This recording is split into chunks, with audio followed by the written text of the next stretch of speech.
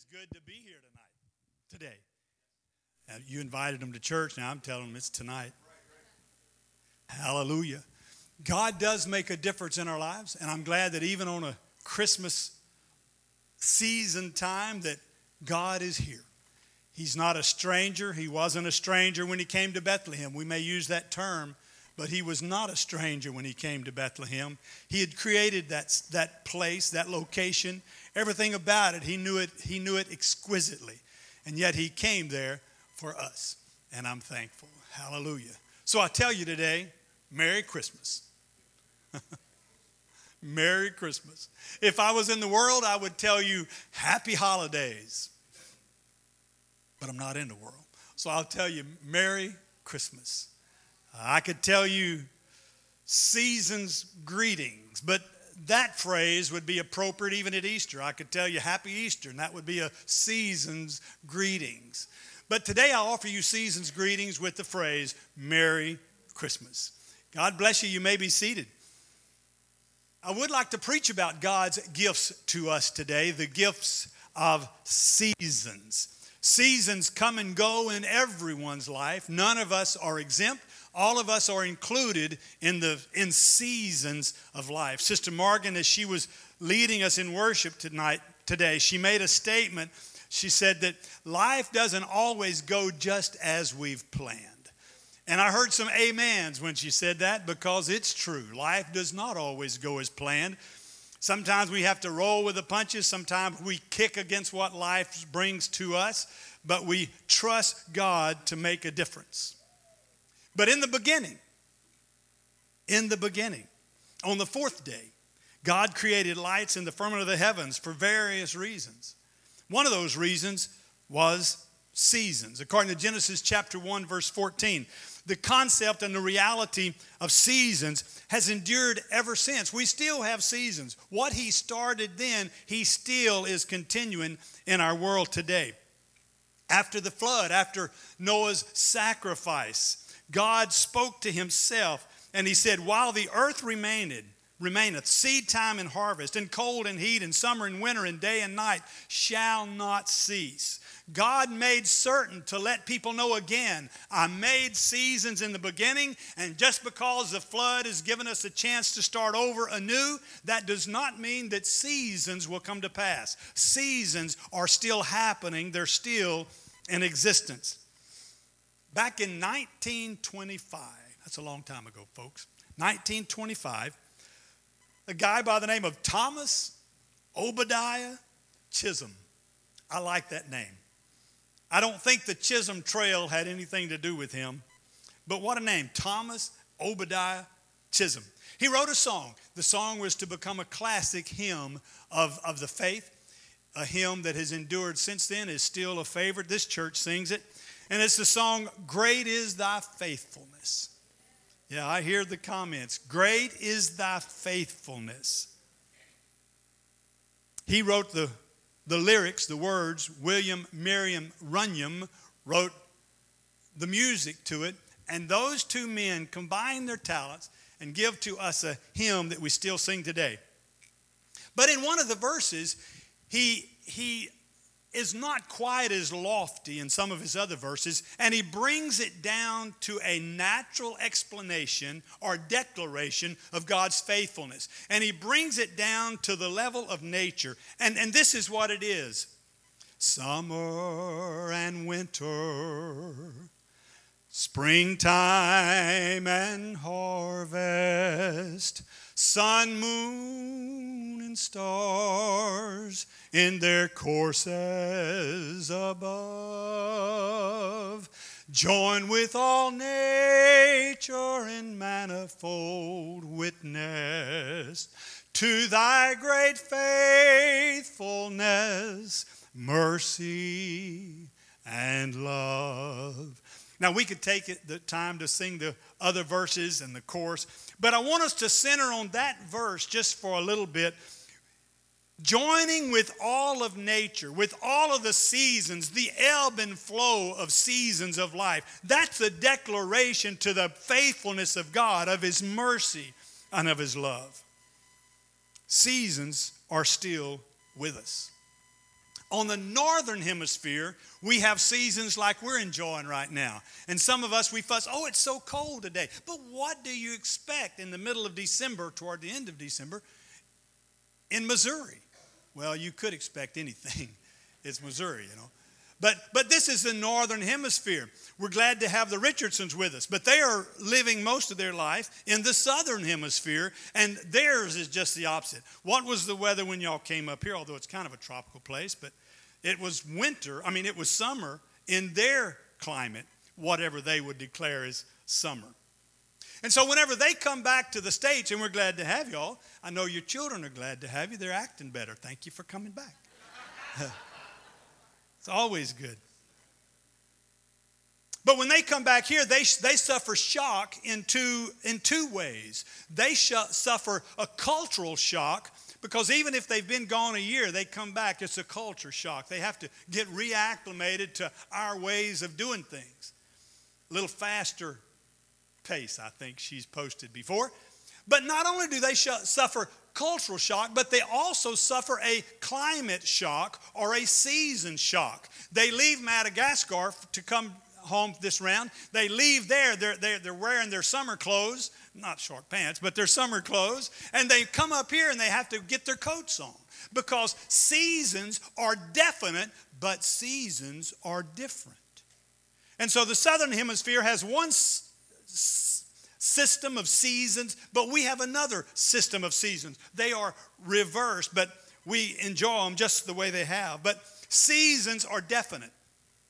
A farmer understands season. Brother Sponsler is here.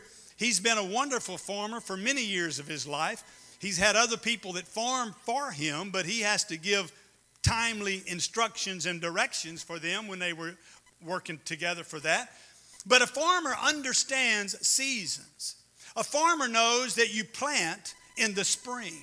A farmer knows that during the summer the crops grow. You have to water and weed, but the crops are growing. A farmer understands that in the fall season, it's the time to harvest and to gather in. And a farmer understands that in the wintertime, crops are not growing, except maybe some cabbages or something. Anybody like cabbage? Only when it's made into a cabbage roll, you know. But a farmer does not get angry and frustrated when in the middle of the winter he can't go out and pick fresh tomatoes. He doesn't get angry and upset when he can't go out and pick green beans in the middle of the winter, because he understands the ebb and flow of seasons in his life, and he doesn't get frustrated. He doesn't kick against the order of seasons. Too often in our life, we kick against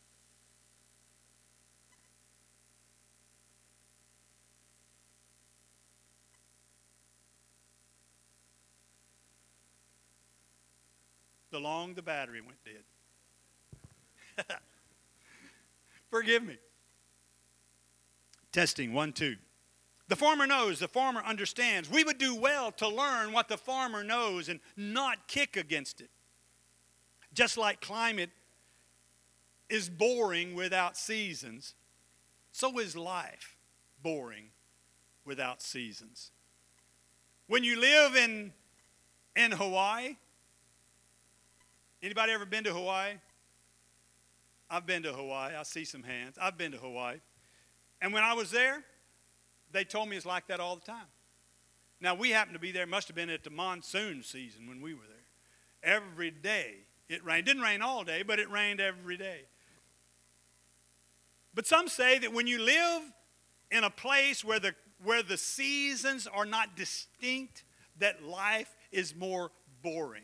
But if you live in a time when snow is winter and red leaves are fall and green grass is spring and hot weather is summer, you can give and take with the seasons and you enjoy it. And seasons do bring spice to life. Now, if you see this tower over here, I would just like for you to know this is Rockin' Bee Sweet and Smoky with a little kick chicken and rib rub. Now, this is not an advertisement for this. Unless you've never bought any, then it's an advertisement for this. if you buy this, I think this size is $10 a bottle, and the proceeds go to the building fund of the Lighthouse Pentecostal Church. So this is a good thing to do. Testimony completed. Now, this, as well as lots of other seasonings, add spice to your food. Your seasons of fall, winter, spring, and summer can add life to your year, but seasonings can add life to your food, and that's a crucial thing. It's a good thing that we can have spice. There's one spice that we used in Louisiana. It's called Slap Yo Mama. It's a great spice, but my wife told the boys, don't try it. Don't try it. Hallelujah. Seasons flow together.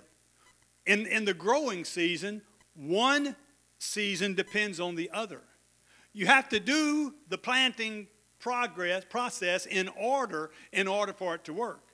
You have to plant and water and weed and feed and grow and harvest and then save the harvest in some fashion. And then through the winter, sharpen your tools and put leaves on your garden and work toward it. But seasons depend on even this Christmas season. Christmas season would mean nothing to us without an Easter season, because those seasons tie together. I'd like to read a passage of Scripture. It's a familiar passage. It comes from Ecclesiastes chapter 3, and I'm reading verses 1 through 8. It's a familiar passage. It kind of has a little poetry to it. I like it. Not total rhyme, but just a movement to it, a poetry to it. Listen how it flows. To everything there is a season, and a time to every purpose under the heaven. A time to be born, and a time to die. A time to plant, and a time to pluck up that which is planted. A time to kill, and a time to heal. A time to break down, and a time to build up. A time to weep, and a time to laugh. A time to mourn, and a time to dance. A time to cast away stones, and a time to gather stones together. A time to embrace, and a time to refrain from embracing. A time to get, and a time to lose. A time to keep, and a time to cast away. A time to rend, and a time to sow. A time to keep silence, and a time to speak. A time to love, and a time to hate. A time of war, and a time of peace. Now he goes on continuing the thought, but he doesn't continue on giving that set of contrasts. But he's given us a set of contrasts to explain to us that how there are seasons in life. There's a time to weep, but there's a time to rejoice. There's a time to build up. There's a time to tear down. There's a time to love. There's a time to hate. There's a time to embrace. There's a time to keep from embracing. There's a time and a seasons for all things. And while every individual goes through these seasons of life, you do not have to be a captive of those seasons. Just because life is going on a certain way does not mean you have to be a captive to those variances that come to you in life. You can change that. Just about a week ago, I read a piece of writing from Pastor Jacob Stump. He pastors in Granbury, Texas, has a growing church there, one of our pastors, and has a growing church there. And when I read it, I was working on this message on seasons. And when I read that, I thought, oh, he has said it so succinctly. And I would like to just read what Pastor Stump wrote just a few weeks ago. It's always difficult when people you loved and poured yourself into choose to walk away from you. Regardless of how much you love, how much love you gave, they rarely admit that love while rationalizing their current decisions. Rationalizations cause them to minimize and even deny the love you shared, which can be painful. You can be left confused and bewildered because the stories they share do not match your memories. The coffee, the holidays, the conversations. Suddenly, they paint those memories with the broad brush of contempt because you have become merely a bridge that has to be burned. it is hard not to take it personally. It's hard not to lash out and try to correct their narrative, but doing so is futile. Just because others have chosen a season to tear down, just because someone else has entered a season of scattering, just because your love feels like it's being plucked up by the roots, don't join their season. Choose your own season. Choose instead to remain in your season of building up. Build up the loving relationships that surround you. Choose a season of gathering. Gather together those friendships you've allowed to grow distant. Choose a season of planting. Plant new relationships. The world is filled with amazing people, including you. Stop focusing on those that tear down. Quit the scatterers. If they choose to pluck up your relationships, it's their field that is the lesser for it, not yours. Let them go. One day they'll tire of scattering and God will heal them, but you cannot speed up the process. Don't join the season of scatterers. You have a rich field all around you to gather from. So choose your season. I understand that we don't totally have the choice to choose our seasons in life, but we do have the choice of how we respond to those seasons that come to us in life. We know how to respond to them. We can learn a lesson from the farmer. He can choose to anxiously worry away the seemingly non-productive winter, or he can confidently sharpen his hoe, order his seed, and tune up his combine for the upcoming growing season. In the winter of your life, when it seems nothing is being productive, don't give up on God. Don't give up on God. One of the best examples is one that I find in the Bible. And I've gone to this particular character fairly recent in a message I preached here, but I want to go to him again because it's so fitting for what I'm reaching for this morning. And I want to go to a man we've talked about before, a man called John Mark in the Bible. Now, what I'm going to say about John Mark comes from various scriptures in the Bible. He is addressed several times in Scripture. Different gospel writers address him. He mentions it himself in his Gospel of Mark. And then there's some commentaries, some historians who add some things to it. So what I'm going to tell his story right now, the way I'm going to tell it, is a conglomeration of those various scriptures plus some church history. And if I can remember, I'll try to tell you when it's church history and when it's a Bible presentation. Scholars have some discussion, differences on John Mark. Some will call him Marcus. One scripture addresses him as Marcus. But let us look at the life of John Mark. John Mark was a privileged young man. He came from a wealthy home. The reason we know that it was a wealthy home, it was a large home. The disciples of Jerusalem area, they would gather together in John Mark's home, the home of his mother and father. They would come together there. It's very possible that the last supper the disciples shared with Jesus Christ was in the upper room of John Mark's family home. It was a large home. Obviously, they were a wealthy family because of that. And when we first are introduced to John Mark, and he tells it in the book of Mark, that the soldiers are ready to capture Jesus at the instruction of the Sanhedrin and others. They want to capture Jesus and bring him to trial. Very likely, they come to the house of John Mark. That's where it was known that they shared that last supper together. Very possibly that night, they go to that house trying to capture Jesus. They raise the house up, those who are still there. Jesus and his disciples had already left. They'd gone to the Garden of Gethsemane to pray. The Bible says, as Jesus was wont to go, he often went there for prayer. And so the soldiers come to the house, and in their waking up the house, they woke up the son, John Mark. We don't know for certain how old John Mark was at that time, but he was sleeping. Some of this is assumption. He was sleeping in the house, and with the rousing knocks and hollers of the soldiers, he jumps out of bed. He's aware now that they're looking for Jesus, and he knows where Jesus probably is because that's where Jesus went often. He grabbed his bedclothes, the bed sheet. He wrapped it around himself, and he ran toward the Garden of Gethsemane, that little grove of olive trees that were there. He runs to that location.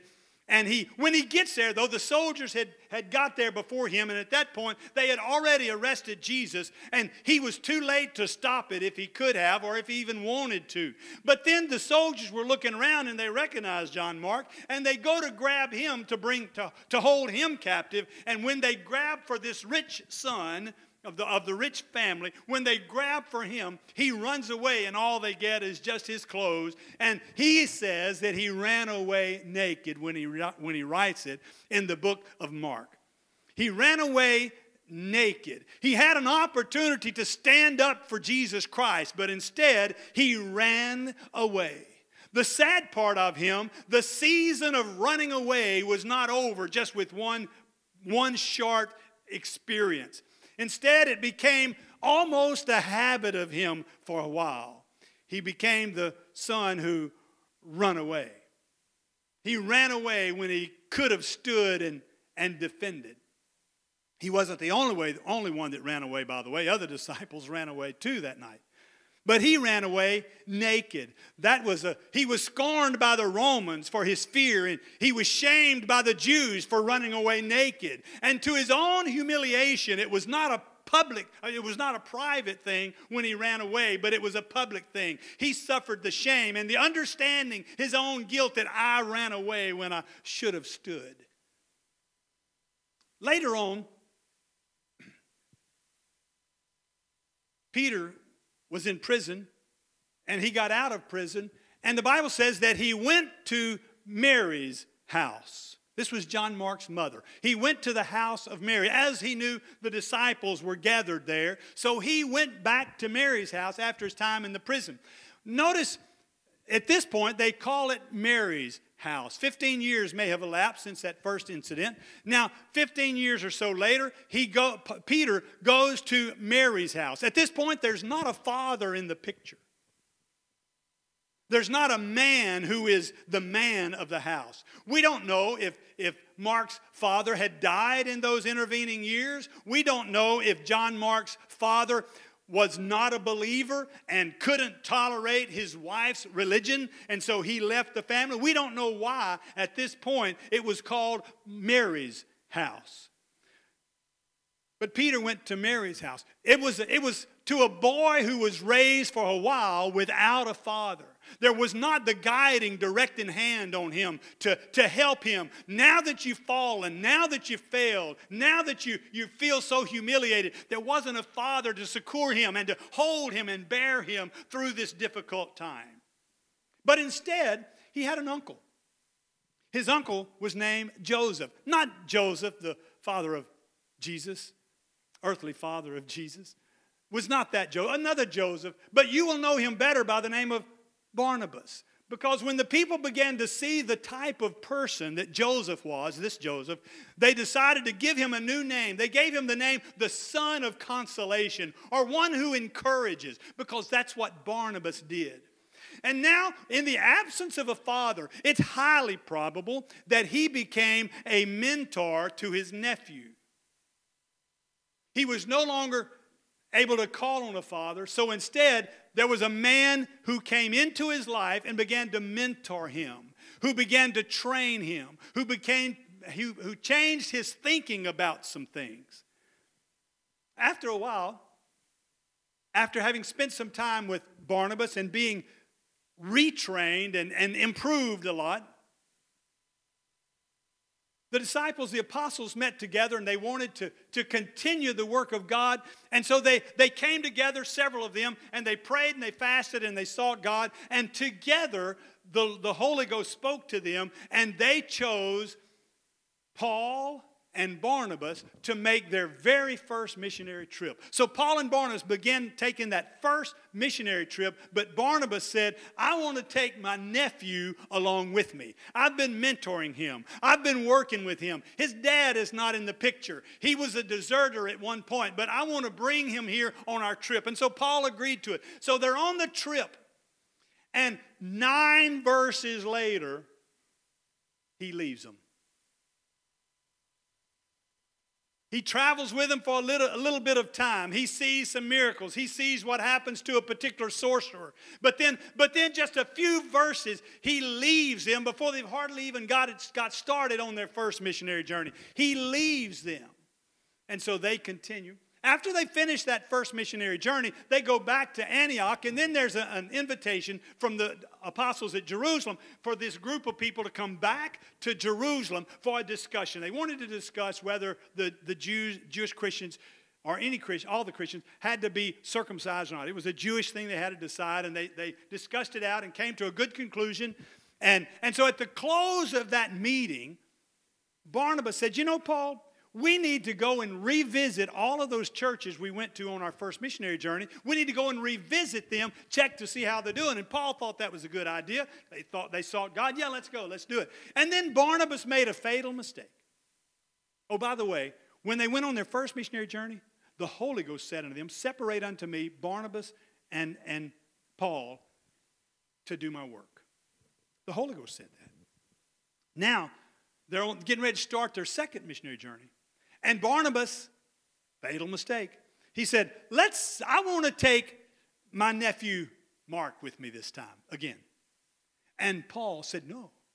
Paul was not the son of encouragement. If you read much about Paul, he was a little harsher side. He was not the son of consolation or an encourager. He says, no way. That guy left us last time. He ran, and I don't want anything to do with him. And the contention got pretty hard. And finally they realized we cannot come to an agreement on this, so they came to a separation of the ways. And so Paul chose a man by the name of Silas, and he began his second missionary journey.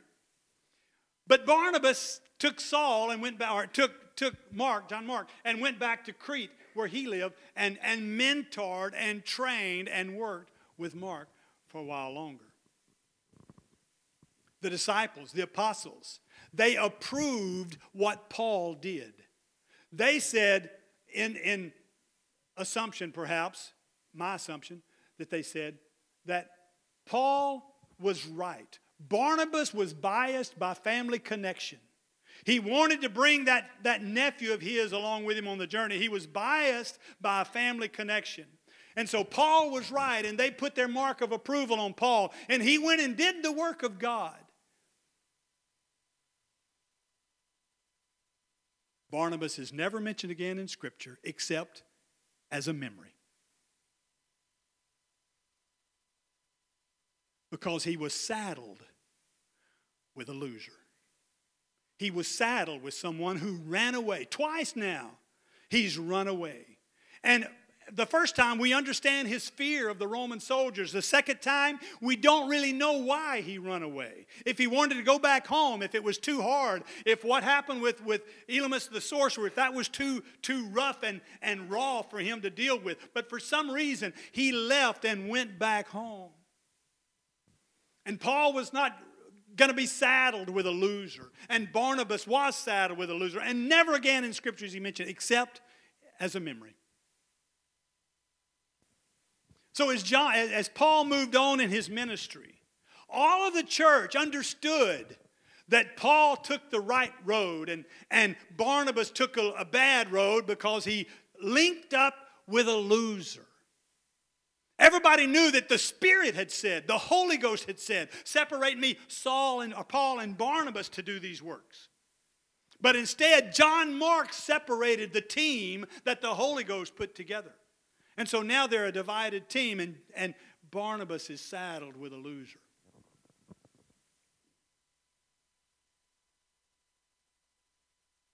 Barnabas kept working on the loser. He kept mentoring him. He kept helping him to understand the way of the Lord. He tried to help him to learn how to be Christ-like instead of being self-centered and trying to have everything his way, being fearful. In Colossians chapter 4, verse 10, though, Paul is writing a letter to the church at Colossae. He's a prisoner at this point. Probably has his own home that he's a prisoner in. But he writes to the church at Colossae. And in his writing to the church of Colossae, he mentioned, I think it was Aristarchus. He mentioned Aristarchus was with him.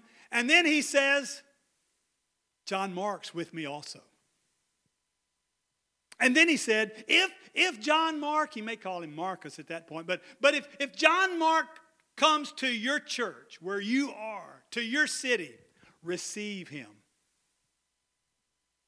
Receive him. He said this in Colossians a little while after he had rejected him earlier. And then at some point he left and was doing his other ministry. John Mark was. And Barnabas worked on him some more. And then after a while of working on him, he came across Peter, Simon Peter. And Peter saw something in him, thanks to Barnabas. And Peter took him under his wings. In 1 Peter 5, verse 13, Peter says that John Mark, or Marcus, is my son in the gospel. There was something about what Peter began putting into John Mark. He lived with Peter for a while. They ministered together for several years. What John Mark knew about Jesus' ministry and birth and life, he learned it through the Apostle Paul. He was really too young to spend time with Jesus when Jesus was alive. But now, now that he spent time with Peter, he understands what it meant to walk with Jesus Christ. It caused him to live a little more noble, live a little more purposeful, because he was following something that he had never followed before. He had been given the image of life with Jesus Christ. Paul was not able to give that to him. But Peter was able to give him that image. And as Peter gave that to him, later, John Mark was valued by the Apostle Paul. At the close of Paul's life, just a very few months before his final end, before his death, he was in prison again, but it wasn't a hired house that he was living in now. It wasn't a rented place where he could have guests. But now he's in a prison, but there's a hole in the ground, and he is thrown into that pit with all of the slime and filth that's there. That's where he's spending his last days. And when he writes his final letter, which is 2 Timothy, his final letter, and when he gets to the final chapter of his final letter, what is on Paul's mind but a John Mark? And he tells them, send John Mark to me. He is valuable to me at this point in my ministry. I need him. It wasn't just his strength that he needed, but he needed the manliness that had come over John Mark. No longer was he one who ran from problems. Now, though, he is valuable to the Apostle Paul, and Paul invites him to come to him because he is valuable to me at this point. What a change. What a change. Now let me talk just a little bit what church historians say eventually happened to John Mark. John Mark eventually became the bishop of the church at Alexandria. Quite a responsibility, quite a growing church, a church that was growing by Christ's Spirit. It was an amazing group of people, the church of Alexandria. But because the church was doing some wonderful things and God was working in their midst, they came under persecution. The persecution came. And John Mark was martyred in Alexandria. The people wanting to honor John Mark had this description of him. This time, he didn't run. This time, he didn't run. I'm preaching intentional this morning.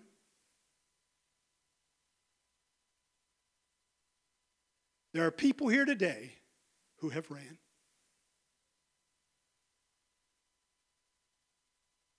Your season got a little tough, and in dog language, you tucked your tail and run. Things didn't go quite the way you wanted them to. Sister Morgan, you said it well. Sometimes life throws us curves. But you didn't respond to those in that conquering way. Instead, you yielded and you gave in to what life threw to you or what the devil brought to you. Instead of understanding the promises of God, all you could see was your situations in your life and in your self-centeredness. You saw your dilemmas instead of seeing God's power. I'm talking to you today. And I really think the Word of God is talking to you. This time, he did not run. Even sports has seasons. There's a hunting season. With deer season, there's a bow season. There's a gun season. There's a black powder season. Is there any more that I've left out? There's a doe season. There's a season when you can only get them with horns. Antlers. They're not called horns, they're called antlers. There's seasons for all of that. There's fishing season. Sometimes you can catch and release. Sometimes if they're the right size, you can keep them and eat them. There's a baseball season. There's a football season. There's a hockey season. All of the sports have a season. And some of those seasons are losers. I'm not talking about any local team. Don't want to bring up that kind of stuff. But the question I ask today is, what should you do when you have a losing season?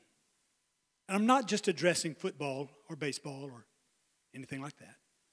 But what should you do when you have a losing season? How do you rise again when the seasons of life have brought you low? How can you be profitable when you've experienced seasons of loss? What can you do? And I'll give you a few tips. First of all, you must know that you've been destined by God to succeed. You've been born again to win.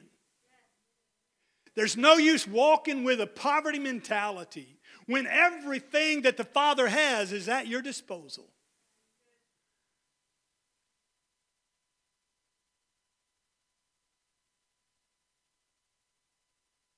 You're destined by God to win. The second thing, you have to know your folly. Whatever it was, your season, whatever the season was, and in that season you failed to come out victorious, think it through. Pray about it. What was my folly? I don't want to use the word stupidity or ignorance. I choose to use the word folly. What was my folly that caused me not to get up again when I was knocked down? What was my trouble? What was my folly that caused that to happen? Think about it. Pray about it. And the third thing is, you have to submit to more capable people. This past service, the pastor talked about the fivefold ministry. When you have a season and you fail, you need a prophet and an apostle and a pastor and a teacher, and I left one out. Apostle, prophet, pastor, teacher, evangelist. You need somebody who is better than you at that season in your life. I'm not saying they're way up here as on a God platform. I'm just saying that in that season of your life, they are better than you.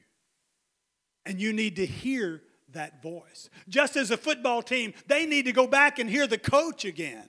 They need to hear that batting trainer train them some more. Who was the coach that held the football up? Says, this is a football. He took it back to that of a basic thing. And sometimes in our seasons of loss, we need to go back to the basics. But we need a coach, a trainer, someone who can discipline us, someone who is tough enough to tell us something that may seemingly hurt us. But if we will listen and grow, it will bring us to a winning season of our life. Believe it can happen. And the last one is, you've got to face the things you've damaged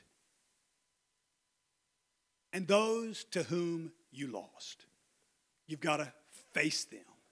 In order for you to take back that territory, you've got to stay in the territory. You can't run and go off somewhere else and expect to win back that territory. You can only win back that territory by fighting in that territory. We're not getting back into the sinfulness of that territory. That's not what I'm talking about at all. But in that territory that I lost, when I lost good ground, I'm going to stand back in that ground. And by the grace of God, I'm going to be a winner and brand, because yet again I shall not run. When they said of him, now he did not run. What a testimony. What a testimony to you. What an epitaph on your tombstone. He did not run. What a difference it would make in our life. God will help me reclaim that lost ground. God will help me be victorious and rebuild the things that the devil's torn down. In seasons of life, when some are tearing down, by the grace of God, I can build up. In a season of life when some are hating, I can love again. Hallelujah. Theodore Roosevelt gave a famous speech in 1899. That was 2 centuries ago, folks. You don't realize what year you're in. That's 2 centuries ago. 1899. He was speaking to a club, the Hamilton Club, athletic club, and he was speaking to them. It was called The Strenuous Life, was his speech. But this is a portion of it. For better is it to dare mighty things, to win glorious triumphs, even though checkered by failure, than to take rank with those poor spirits who neither enjoy nor suffer too much, because they live in the gray twilight that knows neither victory nor defeat. I'm encouraging you today, get out of that gray twilight of giving in, of being mediocre, of yielding to everything that comes your way. But instead, as we're going into 2019, a brand new era of time, a time we've never lived in before, I encourage you, take a stand.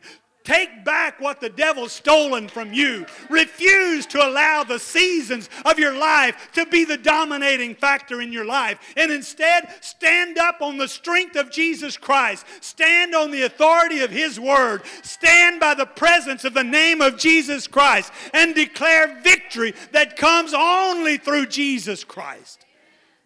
Seasons bring spice to life. But to those who live in that gray, dismal world of mediocrity, it's not very fun. And you can stay there if you want. It's a comfortable area, although it's not enjoyable. Or you can kick against some of those seasons that come in your way, and you can make some choices that will make a difference. You don't need to stay down when God wants you to rise. You don't have to stay sad when God wants to bring joy to your heart. Those seasons of life, everyone I read, there's a season for that and a season for that. But on some level, we can choose how to react to those seasons. We can live above it. Because the gift of God to me is seasons. Those seasons in my life are not a curse unless I let them win. But I'm not going to let them win by God's grace. I'm an overcomer. Even though I'm knocked down, I'm getting up again 7 times if it takes it. God's my victory. God's my victory. This is a Sunday morning before Christmas, and I offer you seasons greetings, but it's in the form of this sermon. Don't let seasons get you down. Instead, rise above them. It's a very few days until the brand new year. And I'm telling you, don't let the seasons bring you down. Instead, be a child of God, a man of God, a woman of God, and stand for right. And when you've done all you can do, just sit down and take it easy. No, that's not what the scripture said. When you've done all you can do, stand. Just stand square-footed on the promises of God and watch Him come through for you every time. That's what He does. Shall we stand today?